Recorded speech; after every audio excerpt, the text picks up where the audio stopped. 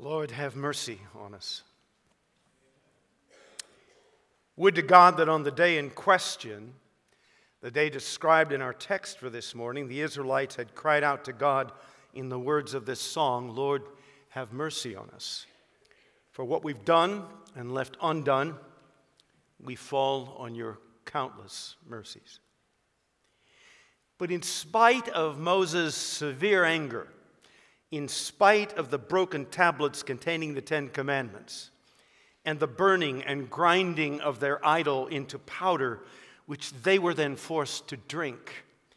In spite of all this, we read in verse 25 that what Moses saw was not a penitent or repentful people, but according to verse 25, a people running wild, a people still out of control in their immorality.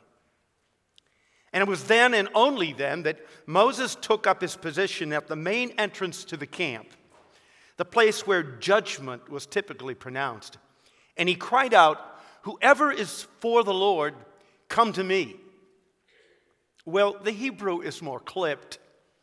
It reminds us of the human tendency to reduce things of great importance to just a few basic words. The Hebrew says, "For God, for me. For God, to me." And we read in verse 26 that all the Levites rallied to him. Now we need to stop here just for a moment because I ran into this a couple weeks ago. We were talking about all as it's used in the scriptures, and someone here asked me about that, and I said, I'm going to answer that. The Hebrew use of the word all is unlike our use of that word. Have you ever wondered about that? It sometimes means at least one from every tribe. So if you had just one person from the 12 tribes, you might say, all Israel, meaning somebody from every tribe. On other occasions, it's used to mean a majority or a core group of leaders. But on this occasion, it's pretty clear that we're to understand that at the very least, a great number, a significant majority of those who were Levites responded to Moses' appeal. And that raises a question, who were these Levites and why did they respond when others didn't? They were the sons of Levi, one of the 12 sons of Jacob. They were of the same tribe as Moses, and that might help us understand why they were the ones to respond to his appeal. But there's more to be said here. It would seem that the members of this tribe were uniquely jealous for God's honor. While at the time of this event they had not yet been designated as the priestly tribe, they soon would be. In fact, they would be put in charge of overseeing and promoting the holiness of all Israel, holiness of God toward his people, and holiness of the people toward their God. And their work would be maintaining, protecting, and even policing the tabernacle of the Lord. They would on occasion become teachers of the law. So unique was their role among their brothers that when Israel arrived in the land of promise, every tribe except the Levites would be given an inheritance of land, while the Levites' inheritance was said to be their special relationship with God himself. Now from this and from the Levites' role in our text for today, we might be tempted to conclude that they were in fact more godly, more righteous than the members of the other tribes. But that would be a mistake. If not before, certainly by the time we get to the New Testament era and the days of Christ's earthly ministry, the Levites had become little better than the Pharisees. In fact, they are included sometimes when Jesus says the Pharisees. They were law keepers. They had become hypocritical in their practice of religion. They were all religious form and no power. Little understanding of what God was up to in their age. So then my appeal to you this morning to live and love like a Levite is not at all generic.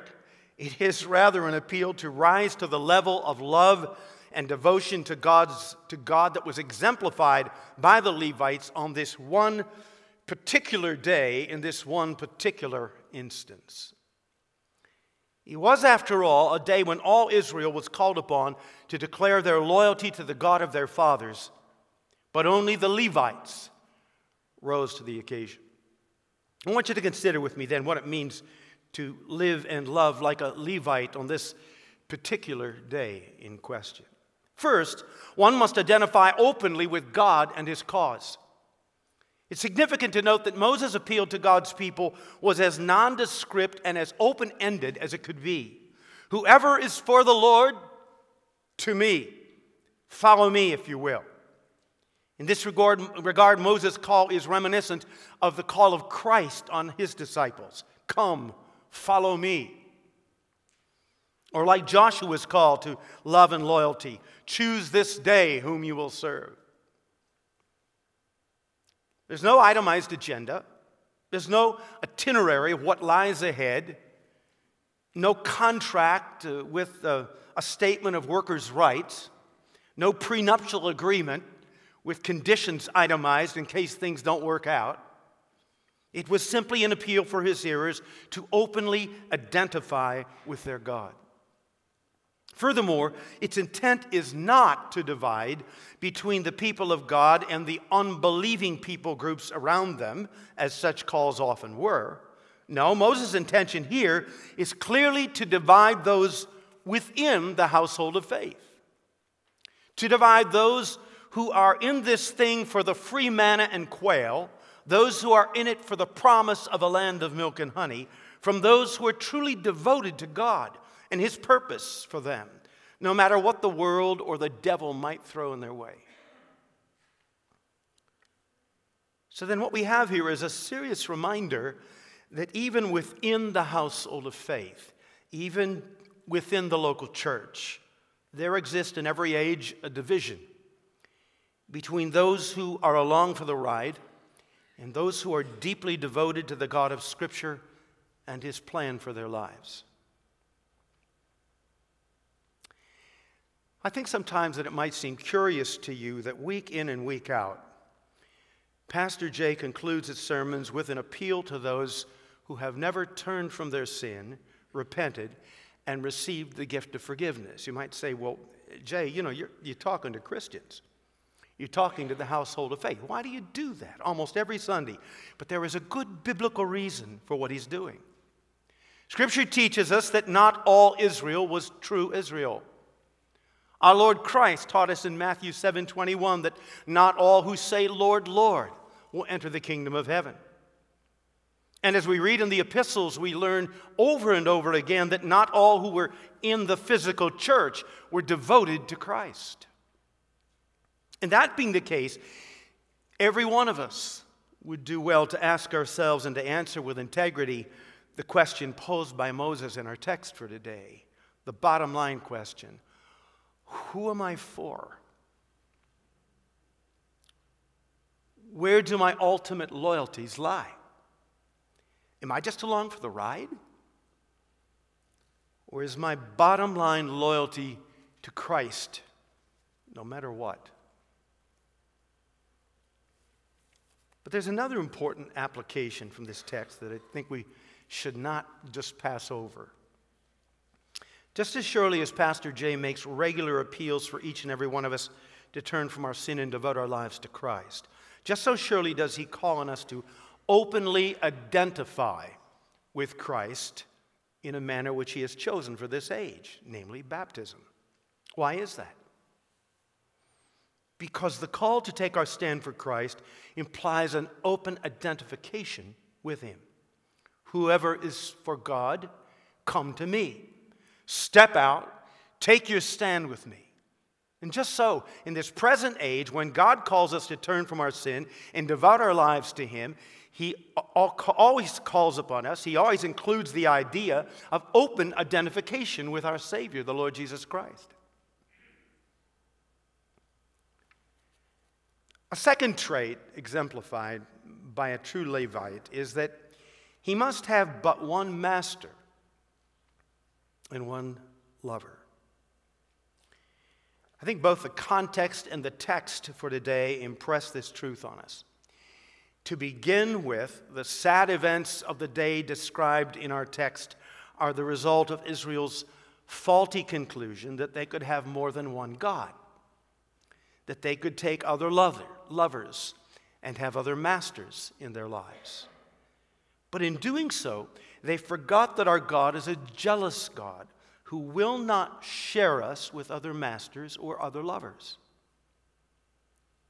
But if that principle is taught in the context of our passage, it's even more present in the text itself, because here in these verses is a startling example of the truth that God will not permit competitors for our love or our obedience.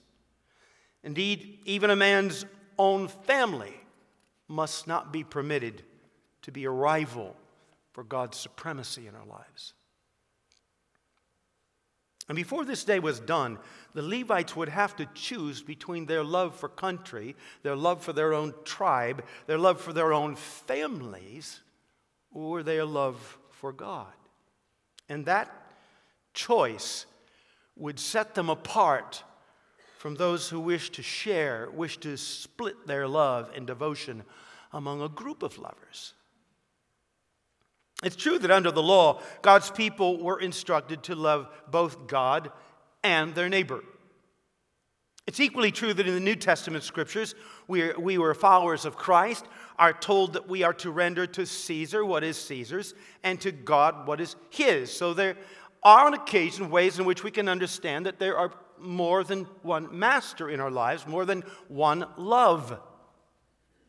Again, we're told that we are to love family, but we are to love God more than we love father, mother, son, or daughter. So we read in Matthew 10:37, anyone who loves his father or mother more than me, anyone who loves their son or daughter more than me, is not worthy of me.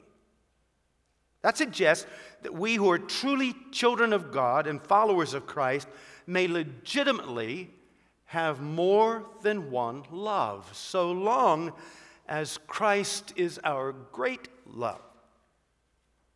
And more than one master, so long as Christ is our ultimate master. But there are other passages and other places where Scripture insists that none of these other masters or lovers are to be permitted to compete with our love for God. That at the end of the day, there must be but one ultimate master and one ultimate lover. For our God is a jealous God. He's jealous of both our love and our obedience. At the end of the day, God's call in our lives and our loves is one of exclusivity. You shall love the Lord your God with all your heart and your soul and your mind and strength. Don't hold anything back. Don't say, I'll give God 51% of my love and 49% of my grandkids. Paul, writing in Philippians 3:7-1, said, I consider everything else as garbage. Love for Christ must be everything, and everything else must be considered as nothing.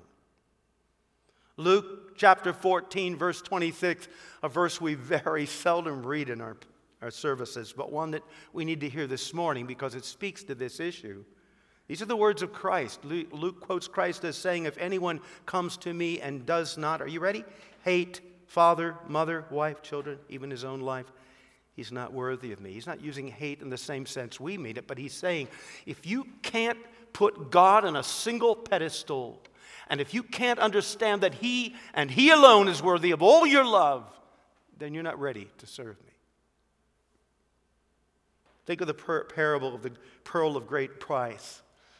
A merchant who goes out into the marketplace and finds a pearl so perfect, so singular, that he takes everything else he owns and sells it that he might have that one grand pearl of great price. And with regards to our masters, what was it that Jesus said while he was on earth? No man can serve two masters. You'll either serve the one and love the other, or you'll love the other and serve that one. But you cannot have two masters. Because you see, when all is said and done, our love for God must stand alone, and our obedience to his command must be singular. And only if this principle is true can we explain God's command in verse 27 of our text and the Levites' obedience as described in verse 28. This is what the Lord, the God of Israel, says: each man strap a sword to his side, go back and forth through the camp from one end to the other, each killing his brother and friend and neighbor. We take it from this that God is calling for the extermination of those throughout the tribes who had led his people into idolatry and immorality. If this passage teaches us anything at all, it is that our love for and loyalty to God must know no competitors and no exceptions. Other loves and loyalties, as legitimate as they may be on their own terms, must never be permitted to compete with or compromise our loyalty to God. A third trait of one who desires to live and love as a Levite is that he or she must be ready and willing to perform a personally distasteful task should God call on him, on her, to do so. It's almost unthinkable to imagine that God would call upon anyone to put to death his or her own brother, friend, or neighbor. Those are the words from our text. But that's exactly what God asked of the Levites on this occasion. True, the future of all Israel and her special relationship with God were at stake. The people of Israel had become just one more people who were worshiping multiple gods. They had entered into deep immorality. They would be no different than the Canaanite nations at all if this immorality was not stemmed, if their willingness to toy with other gods was not stemmed in this moment. And so God asked of them what is extremely difficult. That had to be the most excruciating, the most horrific thing they were ever called upon to do. And yet in verse 28 of this chapter we read, the Levites did as Moses, that is, as God commanded, and that day about 3,000 of the people died. By the way, let me be quick to assure you that God will never ask you to prove your loyalty to him by putting to death your family members or friends. No matter how egregious, how blasphemous their words and their actions may be. By his grace and for his purposes, he has assigned us to a very different age, a different dispensation of his activity among men. But there is a lesson to be learned here from this passage, an important lesson for us nonetheless. Namely, that in every age, those who are truly devoted to God must be ready and willing to perform a personally distasteful task should God call upon us to do so. Consider these examples from the past. This is the God who asked Moses to lead 2 to 3 million Israelites out of slavery in Egypt to a land of promise he didn't know. And that's why, by the way, Moses was horrified by the very thought and spends a couple chapters in the Word of God here disputing with God. I'm the wrong man. Great plan, wrong guy. I'll do anything you ask. Just don't ask me to do that. But God is insistent. Oh no, Moses, but you will. That's what happened the day that God asked Jonah to evangelize the Ninevites. See, the Ninevites were the enemy. They were the people Jonah hated, and here's God asking him to go and have a revival in that town. Jonah knowing all well and good that if these people turn to God, they may be spared, and they may become the ones to come and create great havoc in his own country. This is the God who asked a young virgin named Mary to carry in her womb a child, though she'd never been with a man, and to take the scorn that would bring on her. This is the God who asked his own son, Jesus, to go to a cross and die for you. even when his son said, "Oh, Father, if there's another way, let it be." And you know that the history of the church down through the ages is just full of accounts of men and women who were asked to do the very thing they feared or hated, and to do so for Jesus' sake. Let me be more personal yet, more to the point. If you are serious about following Christ wherever it may take you, you too need to be ready to perform some personally distasteful task. Nobody who is serious about following Christ can do so for long without hearing his call to go somewhere you do not wish to go, or to stay when everything in you says go. Or perhaps he will call you to love the very person that you hate. Or again, to watch a spouse or a child die from some dreadful disease. Or to take the role of caregiver for your parents.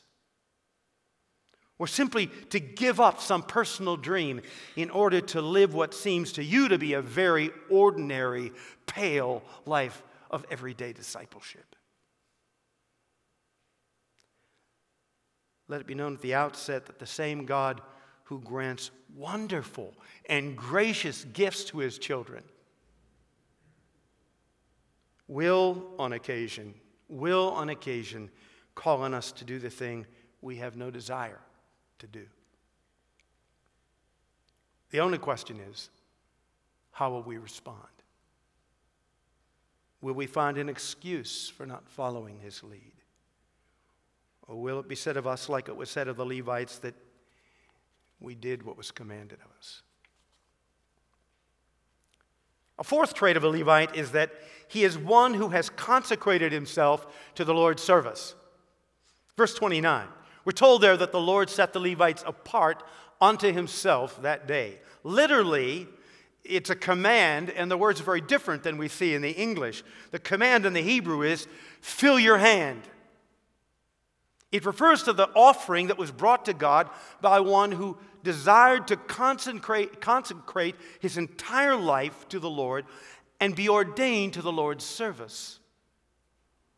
The thought is that by their willingness to serve God and God alone, even at the price of their own families, they had shown themselves worthy to serve God in a special role from that day forward.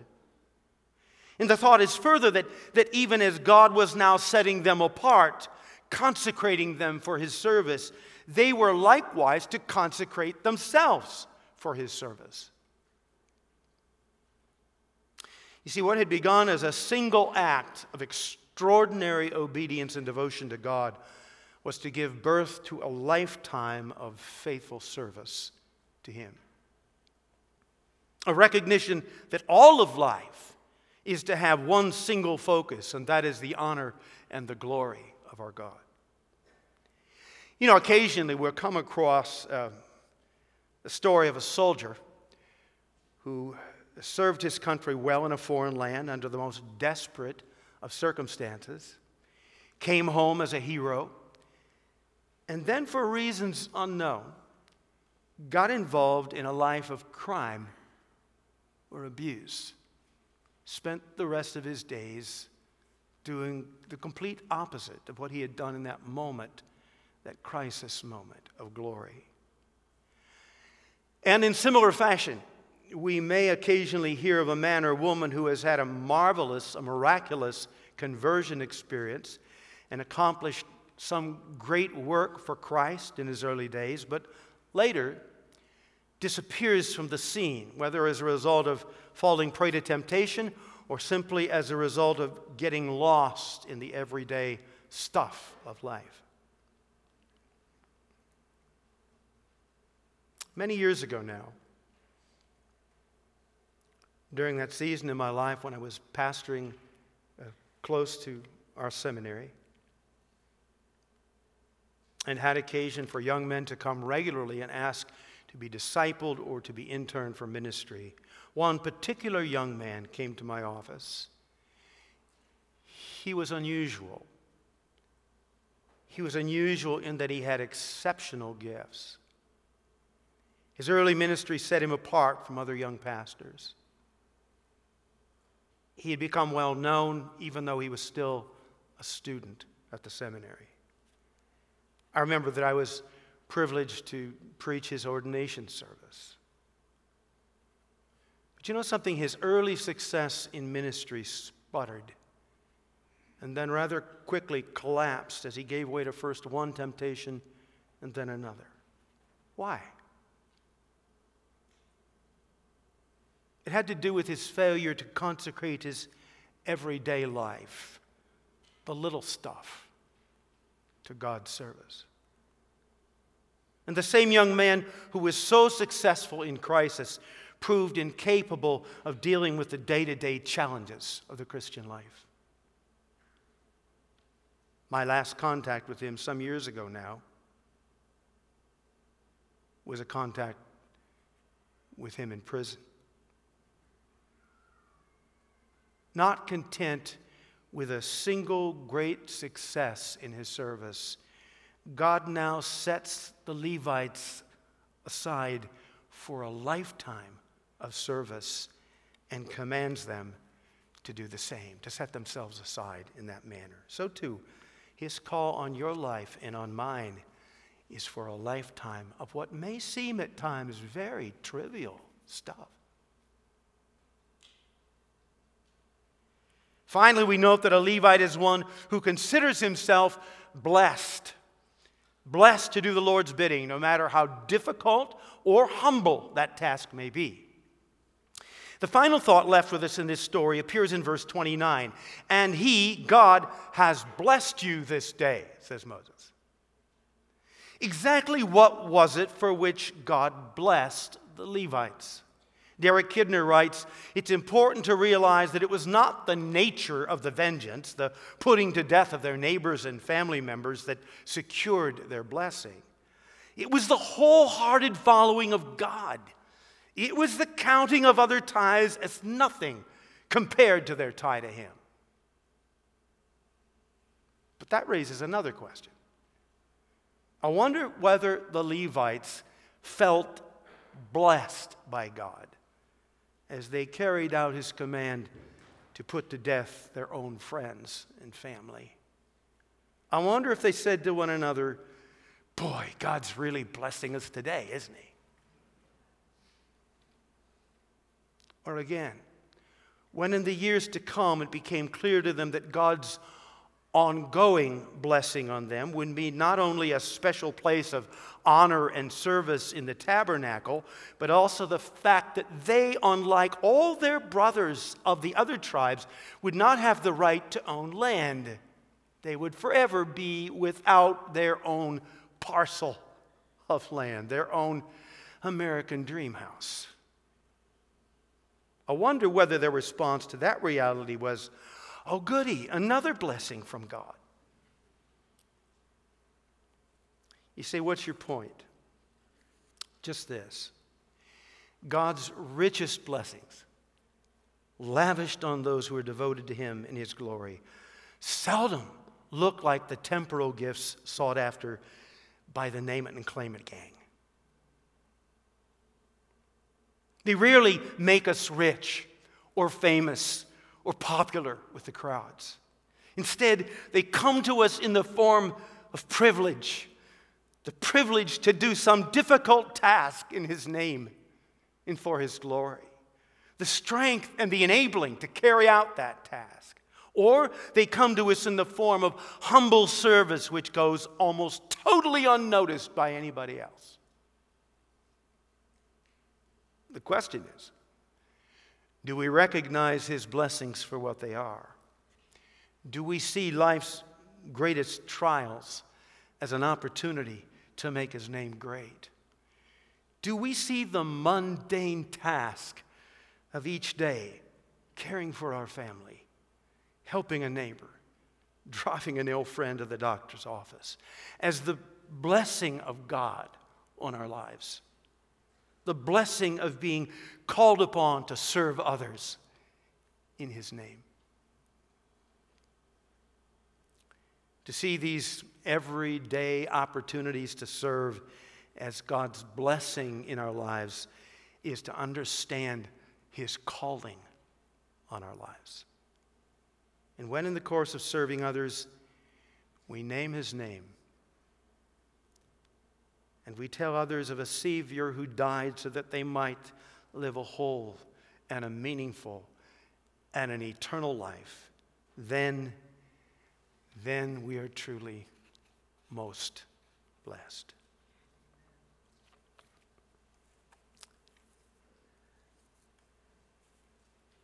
It's been challenging to do this series with you over the last 6 weeks now.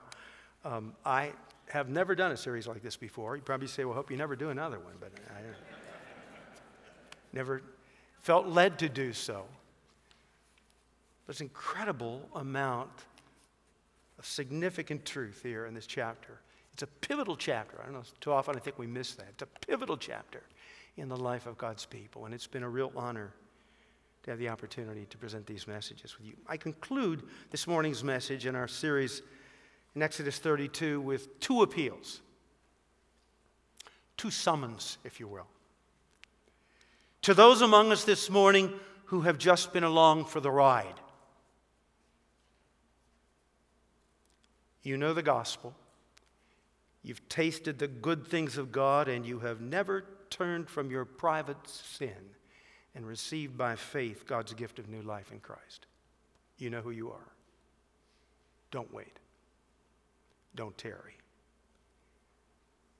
Come to Him today. To the rest of us, openly identify with Christ and His cause. Openly identify with Him. We have more than enough closet Christians today. Let Jesus be not only in your hearts, but also on your lips. The world around us is quite literally dying for a Savior. Just let them know who you're for and why. Pray with me. Spirit of God, your call upon our lives is not always easy. Sometimes it's extremely difficult. Sometimes it's a call to the mundane, to be faithful to you in day-to-day service in the most mundane ways. And yet your call is precious. It is blessing for your people when we rightly understand it. Lord, we have recently stopped for a day just to give thanks, and our hearts have been turned to you. We thank you for many things, and this morning we pause again to thank you for this, that you've called us to faithful service and you've promised to see us through to the end. May we be faithful to your call upon our life. Who is for the Lord? Let that one step out, proclaim the name of Jesus, and faithfully serve you to the end. Amen.